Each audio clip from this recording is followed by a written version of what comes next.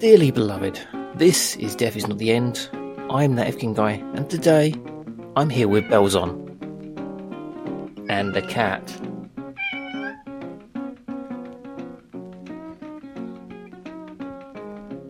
Today I'd like to welcome to the end 60% of the Be There with Belson podcast, Gavin Belson. How are you doing, sir? I'm doing all right, considering it's the end. Yeah, you are dead, much like the cast of Cheers now all are. Okay, then there might be some that weren't as dead as we thought. Okay. Well, they're all dead now. That's a joke for a show you did a few weeks back now, because this show's going out, I don't know when. But you should all go back and listen to it on the Be There with Belson feed. I'm not going to say which one, you have to find out which. They're all funny, so have fun with that. Thank you. Yeah, it's the highlight of my Mondays, generally comes out. Yeah. It's so depending on time wise, Mondays, maybe early Tuesdays. Yeah, gets me in the mood for the week if I'm having a rough one or a rough start. It is my favourite fever dream. Let the listeners know where they can find it online. You get that out of the way. Yeah, sure. So it's Be There with Belson on all the various podcast platforms. We're also all over the socials. So Be There with Belson on Instagram. We're on TikTok with that. We don't do a lot with that. And on Twitter, we are there with Belson because Be There with Belson was too long. So, as part of your show, you do cover a lot of music. Are you a big live music fan? I love a bit of live music. It's a big thing after the pandemic was going back to seeing shows again. That was huge, and really emotional as well. I went to one the day that restrictions were lifted. I went to the Clapham Grand to see Frank Turner, and that was he got emotional. I got emotional. I wasn't the only one. It wasn't just me and him. But yeah, it's been a big thing, and I've got a few things lined up. So nice. Well, if we weren't all dead, where would you all have been dead. Going? Let's dox yourself. Come on. Well, I'm I'm going to be going to see Pulp at the British Summertime gig.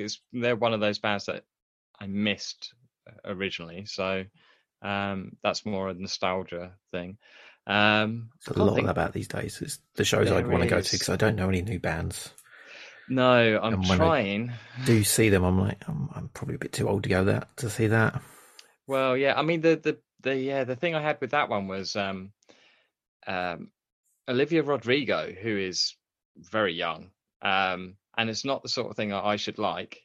And I used to work in Hammersmith, right near the Apollo, and I was walking past one day, and I'd only just kind of discovered her, and I thought the album was great. Walking past, I was like, there's a load of like 14, 15-year-old girls here, and I looked up and it said Olivia Rodrigo, and I was like, I kind of would have liked to see that, but I would have had to like either borrow a friend's child or get 2 seats and just anytime anyone looked at me and my empty seat, just go, yeah, no, she's just down the front. It's not a thing you can go to by yourself. Not at my age and as a man. It's you're into nonsense country there. Like I can't do it. Okay, so I've got a recommendation for your show this week. Music recommendation. Again, as the shows will take a while to go up, they'll be all mishmash, so you have to find out and dig through the Belson files for this one. It's a band called Fishmans. The song is called Long Season, and you have to get the live version of it, specifically this one, because apparently it's the best version of the song, and it's on the live album Live at Akasaka Blitz 1998. Wow. Okay. I'm making a note of that one, and I want to hear your thoughts on all of the song. All of it. Okay. When you say that, it just makes me think this is going to be about 2 hours long. You know, Dan's got an attention span of about 30 seconds. I want to see how long he gets into it. Okay. I really want to see how that one plans out. I absolutely love the song, so yeah, I'm going to recommend it to everybody, really. Okay. Try a few things different different things occasionally. Yeah, So, yeah. moving on though, you're in the medical field of work, Yes, yeah. and you've no doubt seen a fair amount of injuries over time. And as at the end of everything, the ideas of like, was it intelligent design? Come up a few times in the podcast, or the previous podcast at least. How would you, if you had a choice, improve on the human design? Like, what breaks more than anything else? What would you fix? Yeah, I mean, it's in terms of things that break a lot. I mean, it's not vital, I guess, but like fingers and toes, they're just not. They break a lot. They break easy. That's not very, very good. Maybe some sort of covering, like I don't know. Maybe that I'm just describing gloves, aren't I? You think maybe a mitten, so all the bones are fused Yeah, together, and it's like it's just one big clump. yeah, but then I guess dexterity might be a problem. I don't know. Maybe bones in like the skeletal system in general should just be harder. But then I guess you got weight issues. Oh, it's not easy, is it? Being a god. Yeah, maybe if everyone was giants, so you make Yeah. everyone bigger, like be able to handle the change in Yeah. mass. But then we've got a space issue. We're gonna have to get rid of some people. I think that now anyway. But Could make the planet bigger, but then it's just gravity. I'm everything's just getting guessing, bigger. yeah, doesn't really work, does it? It's a No. complex one. So I is the just see. human body a perfect design then? You reckon? Oh no. I've seen myself naked. It's definitely not. That last chicken in Sainsbury's. Yeah, it's yeah, we're kind of squishy and vulnerable, and we don't do well in the extremes of weathers, and yeah, True that. like I'm dying here. it's It's not it's a even that hot hot. one, isn't it? Oh, it feels it though. But yeah, all those things we need too much. We need our food, water, all those sorts of things. Just when the AI take over, that's Thing is, I've seen AI drawing. The hands aren't going to get any better. no, no. Yeah, everything they make is a little bit weird, eh? Mm. Oh, Hands and I eyes, guess. difficult. Yeah. Well, I think that's a good thing. This, I don't want all my stuff created by. I don't want my creative stuff created by AI. I think that's the most important thing. Because where's the soul in that? Ah, this is good. Yeah. This is a bigger conversation, isn't it? You asked how could people be better designed? I've started talking about souls in art. Like, kind of fits. Also, religiously, you're up here with me now. Are you Mhm. seeing the vanilla pearly white gates with me? Or was your religious upbringing a little bit different? So our religious upbringing was none really. My mum was forced to go to church as a kid, and then she didn't bring that onto us. We spent most of our Sundays playing football, to be honest. So I guess it'd be like I guess the entrance to a tunnel and the match of the day theme playing. Probably, if we're going with what I was brought up with, that's probably about it. Nice. Well, quite like that one. Yeah. Yeah, I'm just stalling here. I was waiting for the all clear from my assistant Liz Hurley to queue up your tracks. Thanks, Liz. Maybe later another thing. She wants to lay some carpet, apparently. Not sure what that means. Oh. But onwards, you have decided to try to get into heaven, or your approximation of it, whatever that may be, by pitching your life story to me.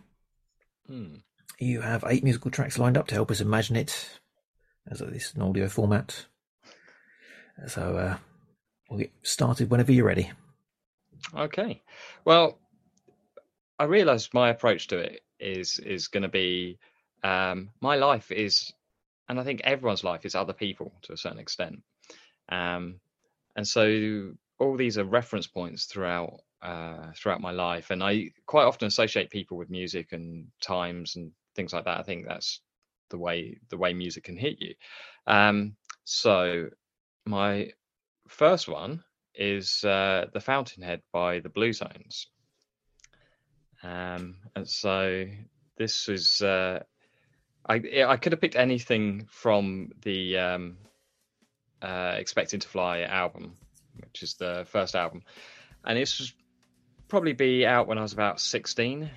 And the reason I picked it was so I left school not really knowing what I was going to do.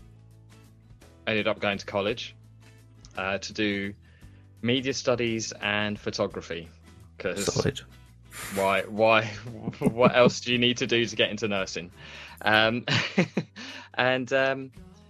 I met, the summer before I started, I kind of met a girl who was just one of those people that strikes you instantly, and she was waitressing. That's where I first met her. And I just thought, I looked at her and I was just like, oh, you're just so cool. Like, and I was not cool. I was still not, to be fair. But and then I went to college and she was there. And I used to listen to like, it would have been CD player, a portable CD player. So you didn't have much choice unless you were carrying a load around with you. And I was playing the Blue Tones album, and she asked me what I was listening to, and I told her, and she knew. I mean, of course, she knew them. She knew everything. But she approved basically this choice of mine, and we got talking, and it carried on like that. And she was like the first kind of person that was beyond kind of schoolboy thing, like it was beyond a schoolboy crush. It was more than that, and yeah, she was just literally like unbelievably cool. And the fact that she chose to talk to me at that time was something I just couldn't really believe, to be honest. And I mean, it never. So this was another thing. So she was staying down, well, around Maidenhead. Doesn't mean much for people, but she had a slight Scouse accent, and her family had moved to Nottingham, and she'd stayed down. And so she was at that age, kind of living by herself as well. Everything was so much more advanced than me. Like, I was, just blown away by everything that she did, and how she dressed was like so like hip and cool, and she had a lot of 60s vibe to her and all this sort of stuff. And eventually she moved, like it got to a point where she couldn't maintain it anymore. She moved back with the family to Nottingham, and that was kind of the end of it. But like, she's still someone that kind of sticks in my head. And then later on, I was driving through Nottingham with my granddad, who used to live up that way, and we would just happen to be at some traffic lights, and like she walked past the car, and before I could do anything, the lights changed, my granddad drove off, and I'm just like, have I imagined this? Like, so yeah, so that just reminds me of that time. And it was a time where like something I liked got approval from somebody I held in such admiration, and it kind of probably defined a lot of where my musical tastes and a lot of the way that I dressed and who I became at that age came from, all from her, really. Which is, and I'm pretty sure she doesn't know the effect that she had on me, or the way that knowing her defined a large part of my life, I guess. But yeah, so also I just really like the Blue Zones, so. So, well, there's nice chance meetings, and yeah, it's lots of things come out of it, and yeah, we got some interesting stuff coming. I just realised. Yeah, this one's a strange choice. Yeah. Yeah. Should we jump into it? Let's jump into it. Sure. So, This is Dance the Night Away by the Mavericks. Pretty much a one-hit wonder, I think. But again, it's a thing of reminding me of people. And as I mentioned in that first song about my granddad driving me through Nottingham. And this relates to him more than anything. So he was a massive, again, we're talking about influences in my life, and he was a massive influence in my life. So he was a Scotsman. He moved to London. I think in the end it was like 50, 60 years outside of Scotland. Still, the accent would come back when he was on the phone. But he ended up in Nottingham, and then my nan died, so he was by himself. And once I was able to drive, this would be my trips. So I would drive up to stay with him. And he'd tell me the same old jokes, and one of the things I was always amazed about with him was he had a song for every occasion and every name. And he later moved to Cornwall, and I used to drive down to Cornwall to see him. And those are some of my favourite times. And in many ways, he's kind of the person I wish I was. Like he could walk into a room full of confidence and talk to anybody, and within minutes people would like him and be laughing with him and joking with him, buy him drinks, those sorts of things. It was incredible, man.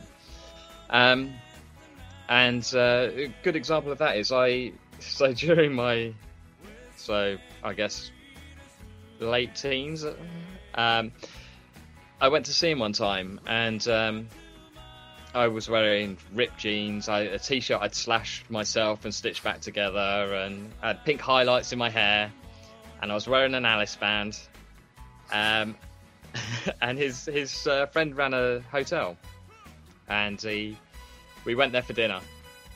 And the hotel, there were 3 or 4 kind of patrons who used to stand outside at this tiki bar, and they'd just be there all afternoon through the night. They just stood and drank. And I was coming off a year when I didn't drink. So I think it was about 2021. I just stopped for a year.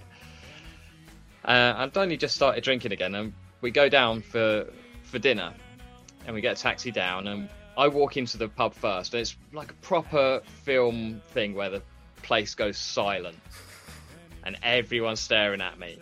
And he just put his hand on my shoulder and walked me in, and everyone just looked at him and was like, it's Ben. And they just carried on. And it's like, it's almost that like record scratch, and then everything starts up again. It was incredible. And I spent the night at the tiki bar with the old guys. They're all retired. Their days were just drinking, and I was dying. I was so far behind on drinks that any time I put a drink down, they just gave me another one. I was about 7-8 drinks behind. I felt like my liver was hurting. He kept slipping me cash, going, "I'll buy a round." Like, you got to buy a round. I was like, okay, whatever everybody wants, not me, please. We went back after that, and he told me all the family secrets at home. And do you think I can remember any of them? Like, I know one about my mum, and that's it. Like, everything's gone. And when he got sick, I used to go down, and he was in the hospital, and I took my then girlfriend, who I think might feature later. We walked in, and he was in the hospital, and I said, "Oh, this is Amy," and he proceeded to sing a song called, which was "Once in Love with Amy, Always in Love with Amy," and it's a song I'd never heard before or knew that he knew, and it was that sort of thing. And the second day, I went back by myself, and we had a long conversation, and he talked to me about because I was the first grandchild, and how close we were, and how he loved all those. He had 4 grandchildren, how he loved us all, but there was a special bond between us, and all these sorts of things. And it's stuff that I hold dearly. I wear his wedding ring around my neck, always. And it's just that thing of See, I've heard your other episodes. I'm determined not to cry. But It's gonna happen. yeah, there's a chance in there. But yeah, it's just an incredible man. And like still has influence on my life. And he's probably been gone 9 years, something like that now. But I mean, literally, it's like I say, his wedding ring's on a ribbon around my neck, and it sits next to my heart. So I think that pretty much says everything, that without saying anything. But yeah, and the song was because he used to have Radio 2 on, and he drove me all around Cornwall. He used to have Radio 2 on. Terry Wogan was on. And this seemed to be on always at one period when I was down seeing him. Just every day I was hearing it about 4 or 5 times a day. So I could have picked many songs, like he used to sing songs, but that just seemed right. And it was weird enough that I thought he might appreciate that as well. This is fun, isn't it? Yeah. Okay, next up. Okay. Take it away. Right. Okay, so I'm going to come back a generation now. So this next one is "Till I Die," the Beach Boys. And talking about people who've massive influence on me. This is really about my dad. So again, like, I think in people I've met, my dad and I are the closest to each other. He's the person that can make me the angriest in the world. And he's the reason. I think he's the reason for my love of music. To be honest, he used to play songs to us in the car. He used to make mixtapes, and we had one that was entitled "Kids Songs." That's what he wrote on it. But it was proper songs. So we listened to. There was the Beatles on there. There was the Who, like Boris the Spider was on there. Classic. Steve Miller Band, The Joker, stuff like that, which are all like proper songs, but they're kind of kid friendly. And in later years, in more recent years, I've been able to take him to things. So the big one was I got to take him to see Brian Wilson. And Brian Wilson isn't in the best of health. Yeah, I was going to say he's not really there anymore, is he? No. And they clearly don't plug in his keyboard, but he still sings, and it was one of those things that was quite moving. And again, we were just sitting there, and I think they had an interval, and my dad turned to me and said, "Oh, I think I want 2 Beach Boys songs at my funeral," and this was one of them. And that kind of stuck with me. The trouble is I can't remember what the other one was, so I mean he's screwed at his funeral, isn't he? Because I can't remember what they were. It's not the one they ripped off Charlie Manson, was it? I hope not. I hope not. But yeah, I mean, and again, I'm really lucky family-wise. So supportive of anything that I've done, and has always backed me despite some questionable decisions, and has rescued me at times. And there's that thing of like I'll never be able to repay him, and I'm sure he doesn't want that, but it's just I mean we make fun of him on the podcast because that's what we do, but for all his absolute mental behaviour lately, I still love him. I've seen what's coming next. Big drink. Yeah, this is at some point I've got to make it happier, haven't I? I said I was expecting all sad white boy music. It's not been too bad. I mean, Mavericks, sad in a different way. Yeah, I mean it's not sad white boy music, but the tales are going to get sadder. Right. Okay. So, this is a short song. I'm only dreaming the small faces. So, this is about another girl, which is, a slight theme to this, but similar sort of thing. Like, and it's all perspective, isn't it? But again, I just thought it was incredibly cool. Met at university. Never imagined that she'd be interested in me. But weirdly she was. And we got together and we were together for a while. And everything was good.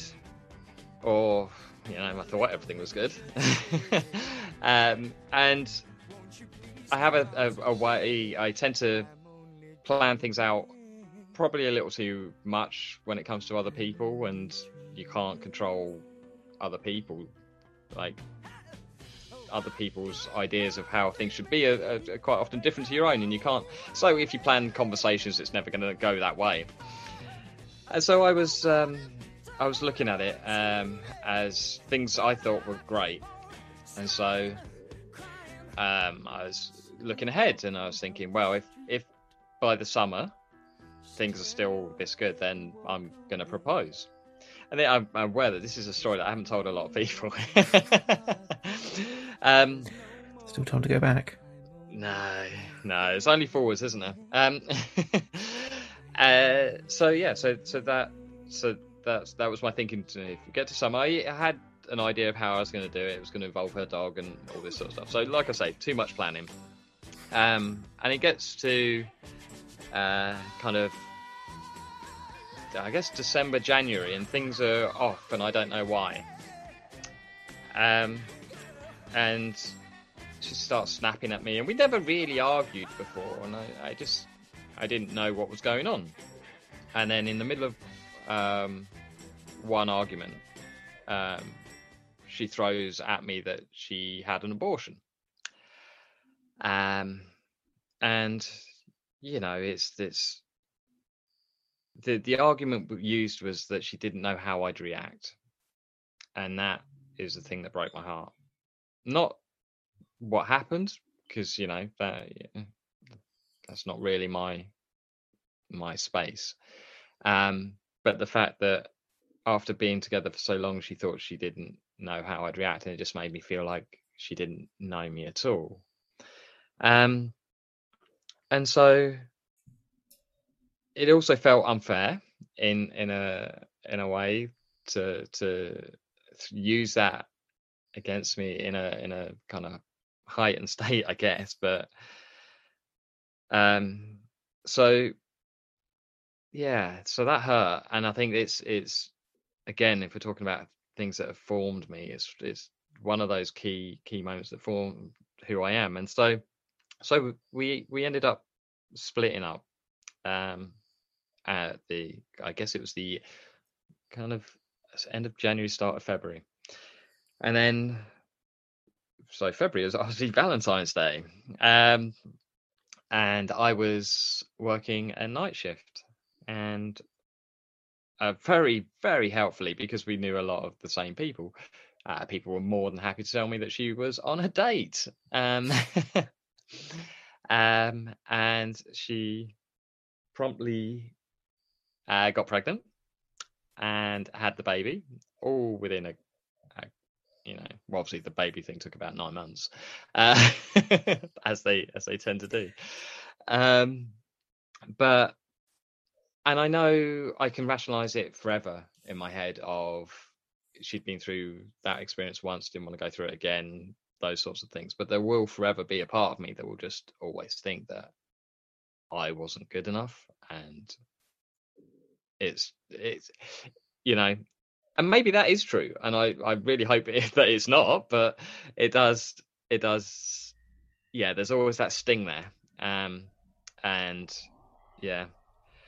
But so the reason it's the small faces is she was really into the 60s, and like part of the things of me trying, my constant failings of trying to I end up doing too much for people, or trying to I learn something about them, and then I have to like make that a thing. I was buying like original pressings of records and original Bieber dresses I got and stuff like that, just because like I have a tendency to sometimes not be the best at saying how I feel, so it tends to come out in gestures, but yeah. And a funny story related to that is that later on she was working in an outpatient. I had to take Dan to an outpatient clinic appointment, and I sat there and I ended up sitting and basically I was there for about an hour because, waiting and then him going in and all this sort of stuff. I basically sat for an hour watching her just go about her day doing her work. And I don't know if she saw me. I'd be surprised if she didn't, to be honest. But we never spoke, and we've never spoken again. She told me when her dog died, and that was it. We've never spoken since. So yeah, another person who's left an imprint on me, I guess. You know what? I didn't cry on that, and I thought that was definitely going to be the one. So I think we might be okay. I am sweating a lot though. And you can cry if you want to. I feel like I cry enough anyway. I don't. Thank you for sharing that with us. That's okay. A rough story.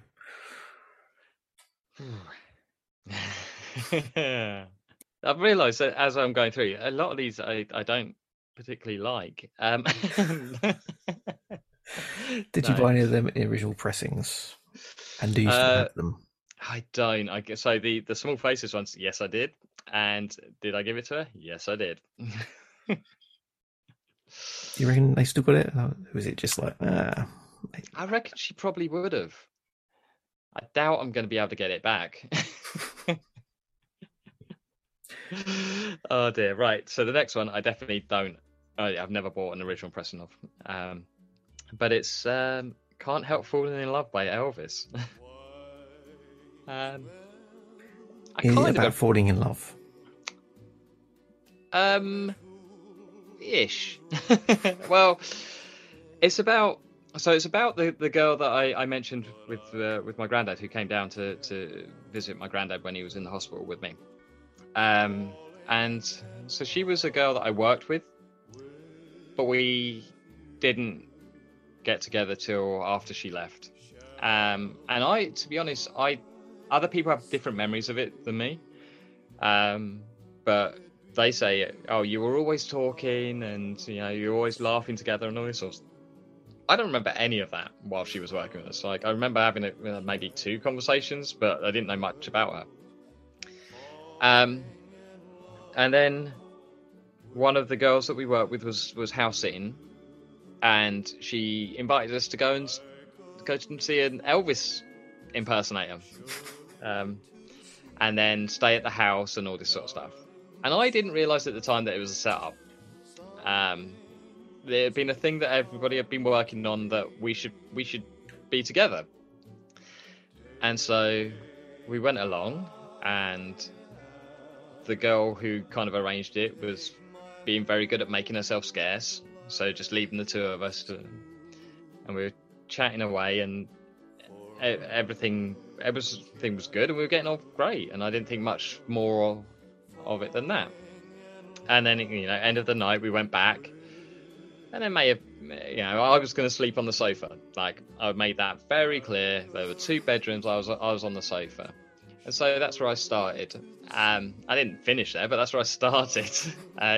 She invited me in, and then the next morning, we're kind of, everything goes very quick. Everything tends to go very quick with me with these things. If something's going to happen, it's going to happen immediately.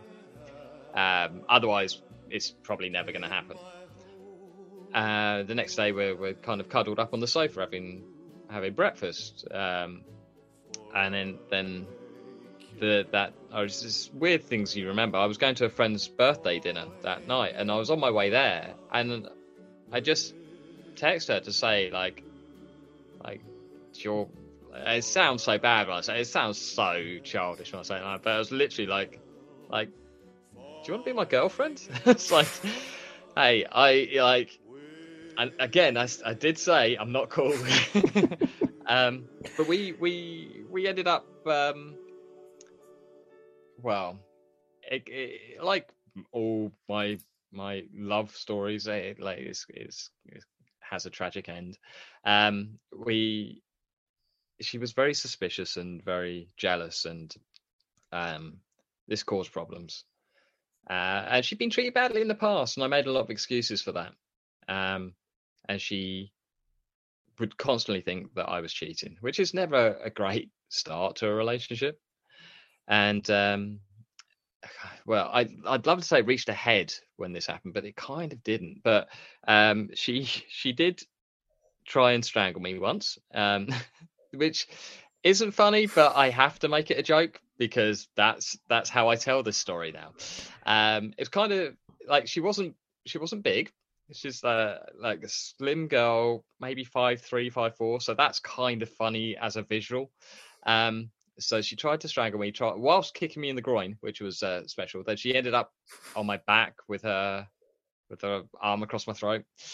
And then I kind of threw her off. She bounced on the bed and hit her head on the wall. And then I felt bad about that. And all this happened in her parents' house. And so about 6 weeks later, we moved in together. And you can kind of imagine how that went. Hang on. Yeah, it was either very good just imagining. Yeah.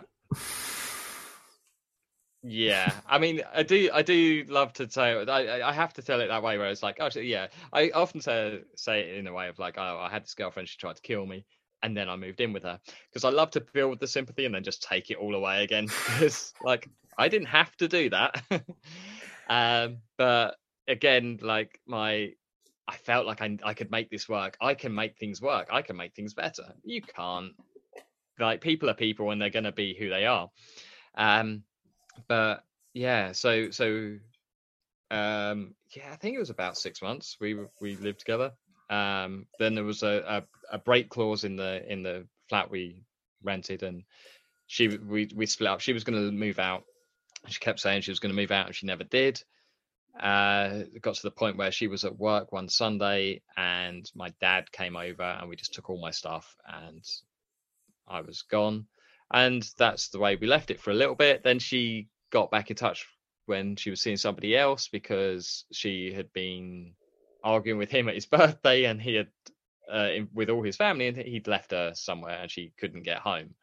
So I went and picked her up, because that's what you do, apparently. And then it became a thing of, I'm just going to drop you off. I'll come inside. I don't want to come inside. Come inside. I'll come inside for a bit.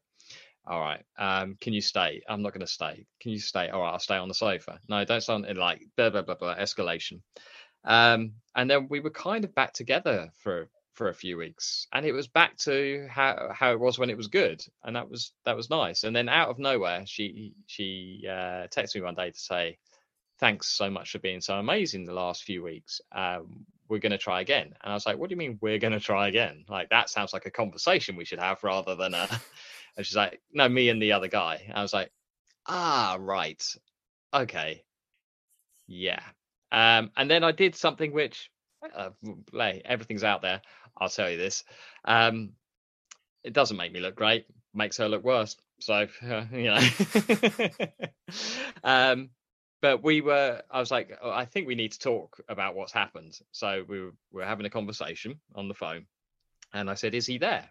And she said, yes. And she told me a few things about their relationship. And I said, all right, I want you to go in the other room then. And I want you to tell him, I want you to say again to me everything that you said to me about him and your relationship.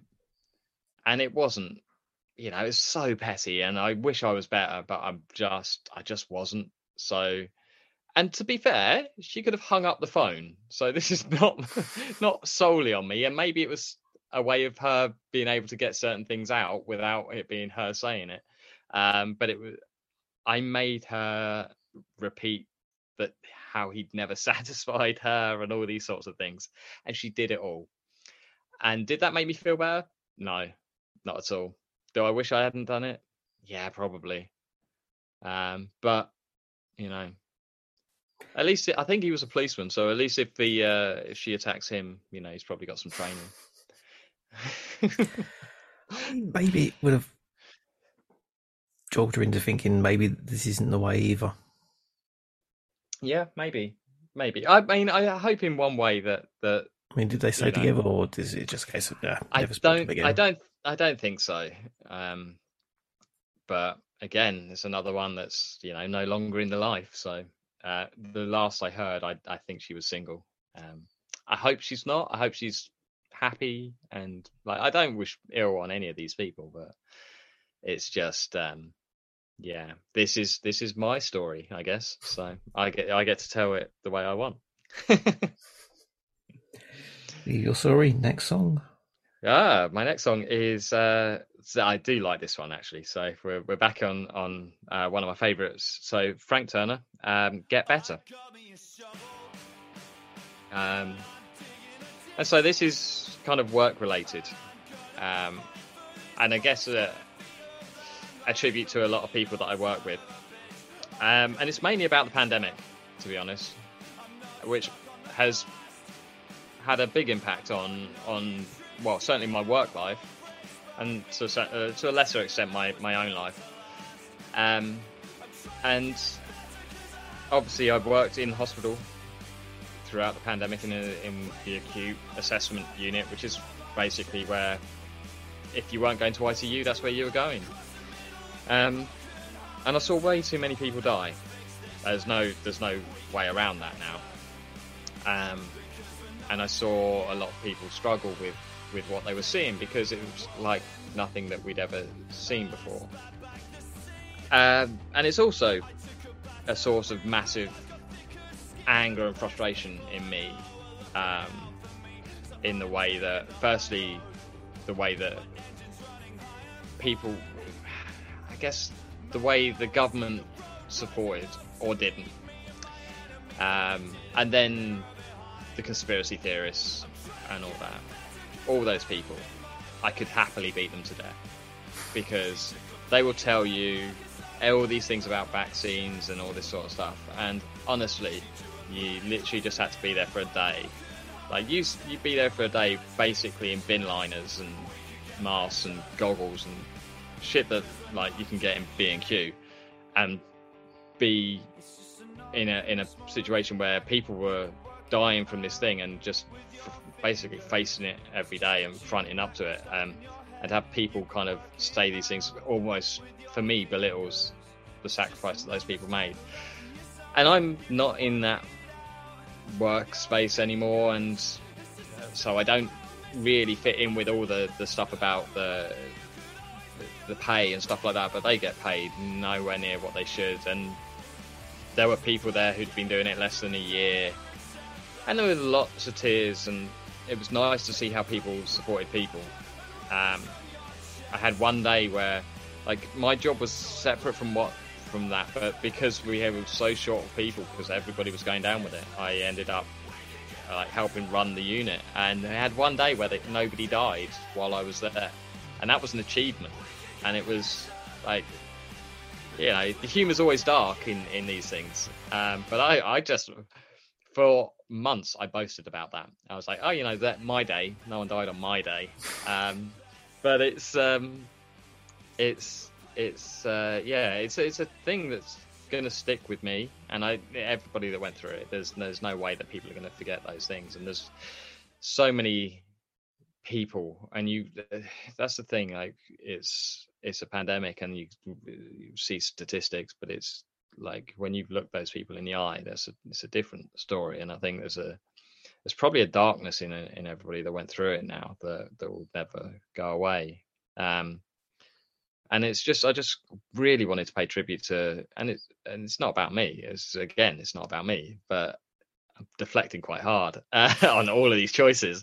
But it's, I just want to, I have so much admiration for those people, and they deserve so much better. But it is what it is in the terms of who runs things. But it's okay, because that's going to keep me angry, and I'm not going to let these things go. And so when all the other little things come out, I'm not going to let them go, because I'm going to keep bringing that up. And it's a stick that I will get to beat them with forever. And I will do. and I got through it without saying any bad words, I think. Which is not what happens on our podcast. I don't think so. I think it's very good, this. Fucking hell. There we go. So close to a PG version. It's never going to happen. No. Doing this 10 years now. Right. Oh, next one. Right. So the next one is Emily Kane by Art Brut. So Art Brut is a band that I've seen. I think I've seen them a couple of times, not through my own choice. But this is about my friend Mary. And if anyone has listened to our podcast, they'll know that there was an episode named after her. And she was a nurse, and then she was a psych practitioner, so she looked after the hospital, really. And she got treated really badly by the hospital, by the trust, and she got essentially she became unwell, and nobody really knew what was going on. And sometimes it made her. She had a long problem with anorexia, and then there was some heart issues, and they ended up with leukemia as well. And it was a lot of things going on, and I found people to be less than understanding. And then it got to a point where she collapsed a couple of times and things, and she was slurring words, and they thought she was drunk, is the story. And that's how they essentially got her out of her job. But she was my friend, and she was really into music. She was really into Art Brut. She was really into the Libertines. She was friends with Carl Barat when they were breaking through, and she's in a Dirty Pretty Things video and stuff like that. But Art Brut, she had tattooed on her, and she had artwork by the singer who he sent it to her, so she was friends with him. So I went to see her a few times. And then as the pandemic hit and she was unwell, it became more difficult. So before that, I was doing a lot. I was seeing her a lot. I was taken to the hospital. I was picking her up from hospital. It was rough. And during the pandemic, it became harder because obviously I couldn't see her, especially with what I was doing. I definitely couldn't be going around. She was vulnerable. So, and I didn't talk to her as much as I should have or had done. And this is going to be one of those things. Like, I always think that you probably shouldn't regret anything because it leads you to where you are. But this is a regret. This is a regret of mine. And I got a phone call from her sister, and I'd got a phone call before from her sister when she'd gone into hospital, and she'd asked me if I could go and feed the cats. So I thought, well, and you sometimes you get a phone call. Firstly, you get a phone call at like 8:00 Saturday morning. It's probably not going to be a great news, especially from someone who you only speak to when things are bad. So, and it was what I thought it was, and I was just dazed, and I realised I was dazed afterwards because all I kept saying was, "Are you okay?" Like, just over and over, I just kept asking if she was okay, and it was only after I finished the phone call that I realised what I'd done, and I must have said it about 10 times. And then she asked me to go and pick up stuff from the hospital because the hospital had been asking if someone can come and get the stuff. So I went, and they had a couple of bags of her stuff in a wheelchair. I was like, what the fuck do I want to do with a wheelchair? Like, just like, yeah, you can keep that. Like, use it for somebody else. Like, you saw me walk in, right? And so, so I did that, and that was weird. I was going back into her flat, and she wasn't there. she wasn't coming back, and she was packed everything because she was planning on moving back to Sheffield. And so that was weird. Everything was in boxes, and she hadn't been there for a little bit, and it was just everything was strange. So I stayed with the cats for a bit, and then I left, and it was still, those kind of pandemic-y times where people were restricted at funerals, and everyone had to be spaced apart, and they were streamed. So I went to Sheffield for the funeral, and an ex-girlfriend of mine, who we were exes at the time, but she was also friends with Mary, so she wanted to go, but obviously couldn't go to the funeral, so she offered to drive me to Sheffield, which is, incredibly kind. When she picked me up, she said, I can only drive for about half an hour and then I get sleepy, which didn't seem to add up, because at the time I was living further than half an hour from her, and she managed to drive to me. But anyway, so I basically drove her car to Sheffield. And despite being there about 3 hours before, I was still the last one in, because we sat outside a pub having lunch. And I had to sit there, and I didn't know anybody. Like, her son was there. I'd met her son. Her sister was there. Obviously, I'd met her sister. I didn't know anybody else, and they knew who I was because she talked about me, and that was sweet, but also strange. Like, they knew way more about me than strangers should do, unless they listen to this sort of thing. But yeah, it was weird. I had to listen to her dad, who she was pretty much estranged from, do a poem from Lord of the Rings or something, and I was like, this is so wrong. Like, she hated that shit, and she doesn't like you.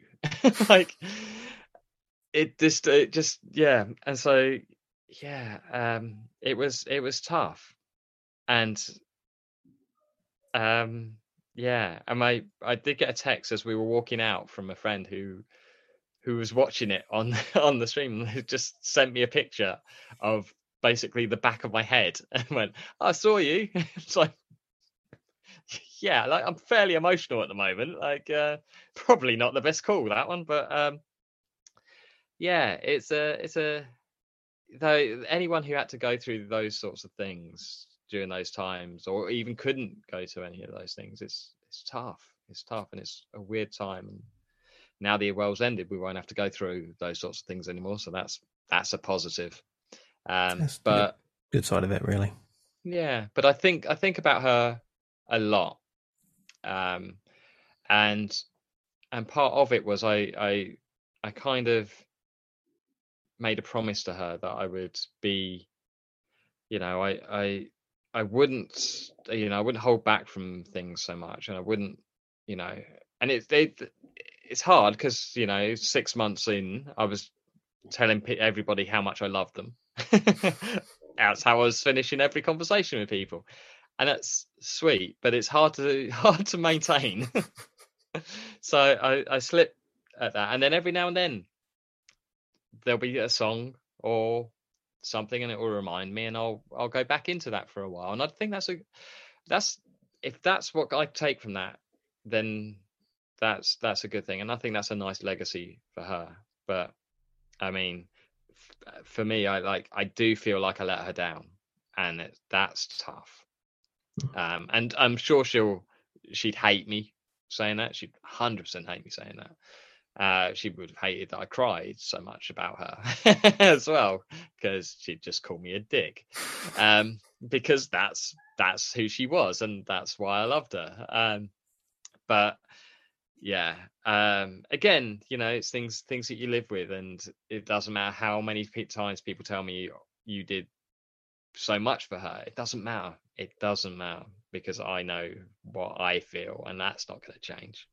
But yeah, that's a little, that song is a tribute to her, really. Oh, that was a close one as well. Yeah, that was the last song, so we got the final song now. Your End. How would you ideally like to see things out? Well, how I don't know. it's part of me that thinks I want something spectacular. But there's also a part of me that thinks I'm tired quite a lot recently, so maybe just going to sleep and that'll do me.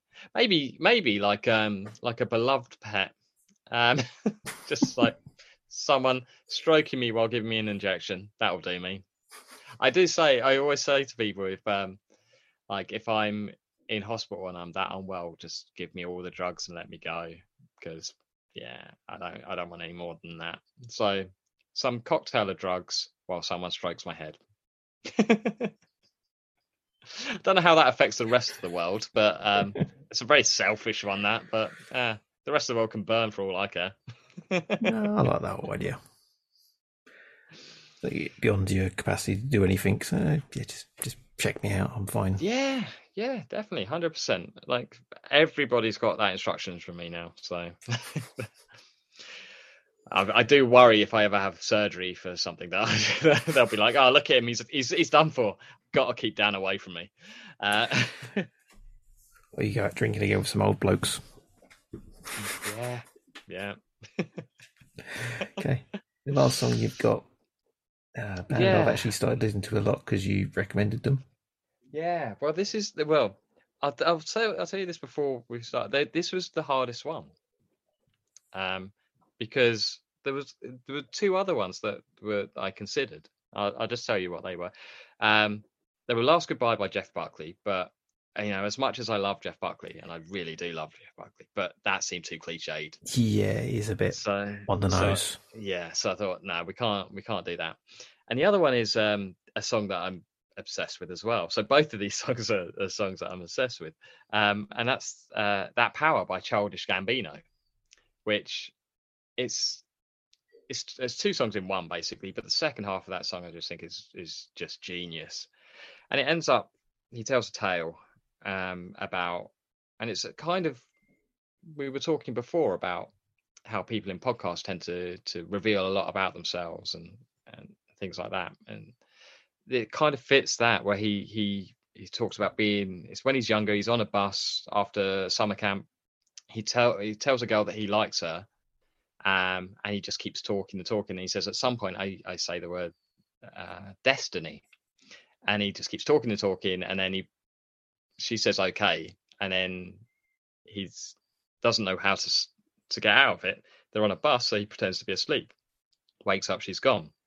Then the group of girls are going past as he's getting ready to get up, and one of them just says to him, just looks at him, smiles, and says destiny, and he says, I didn't even know you were friends with them.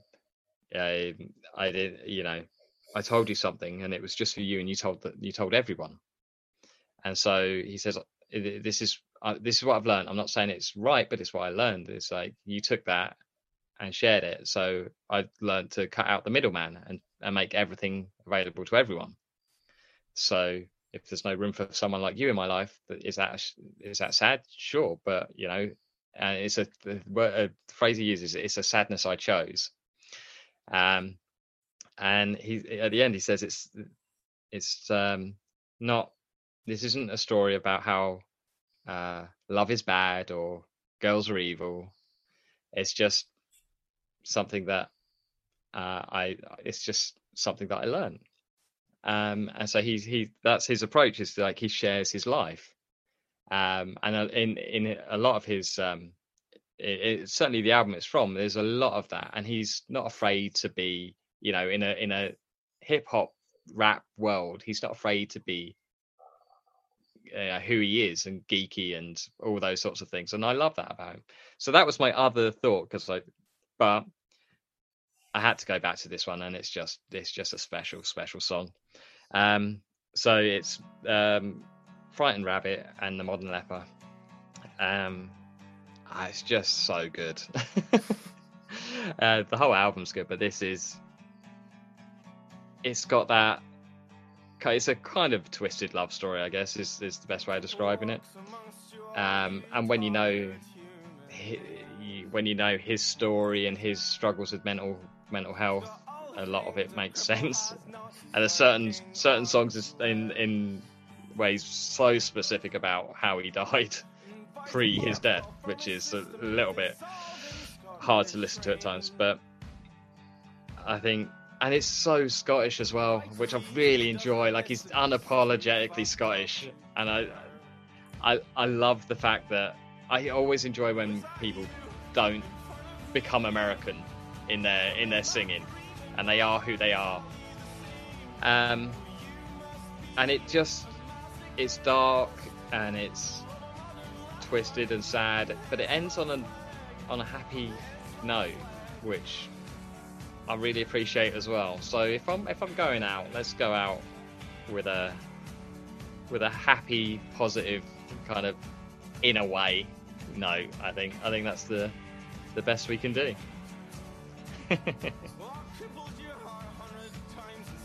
Just be yourself. Yeah, it's good advice always. If people don't like it, well, that's really on them, isn't it? Yeah.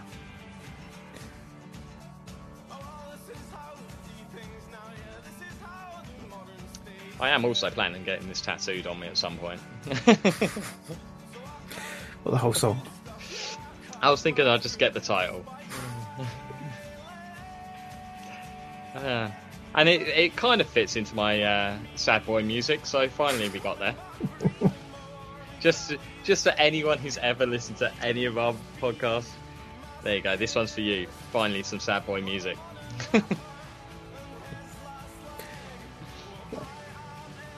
Let's go through all of it without crying as well.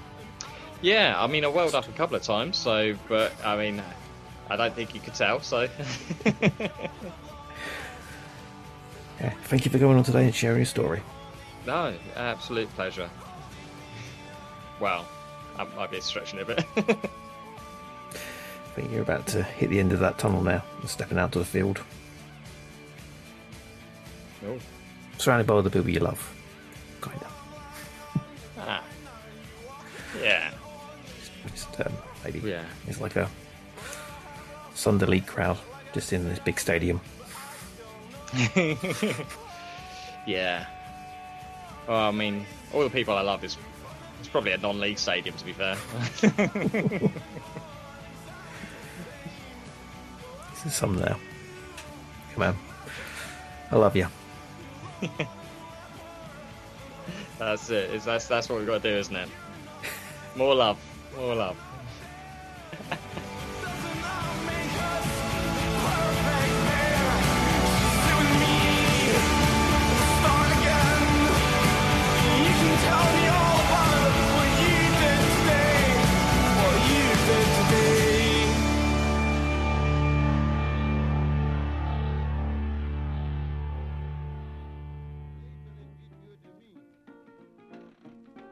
If you want to stay up to date with Death Is Not the End, or indeed any of the other projects I'm currently working on, visit TotalCultZone.com.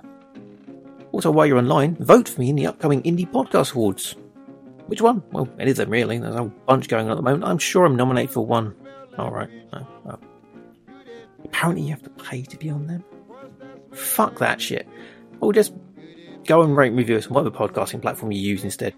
It's just as good knowing someone's out there listening and enjoying the show for absolutely free. You didn't have to pay you didn't have to pay us. It's a great deal. So, TotalCultZone.com for all the shit.